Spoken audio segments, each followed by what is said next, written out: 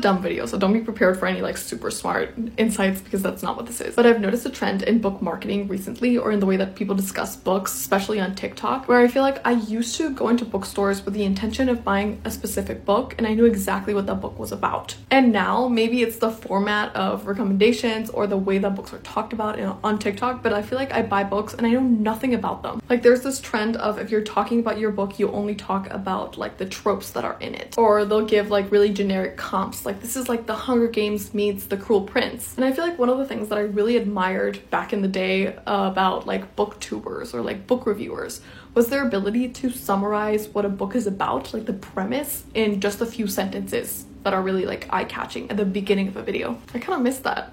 I told you it's not very insightful, just an observation. Short Cast Club.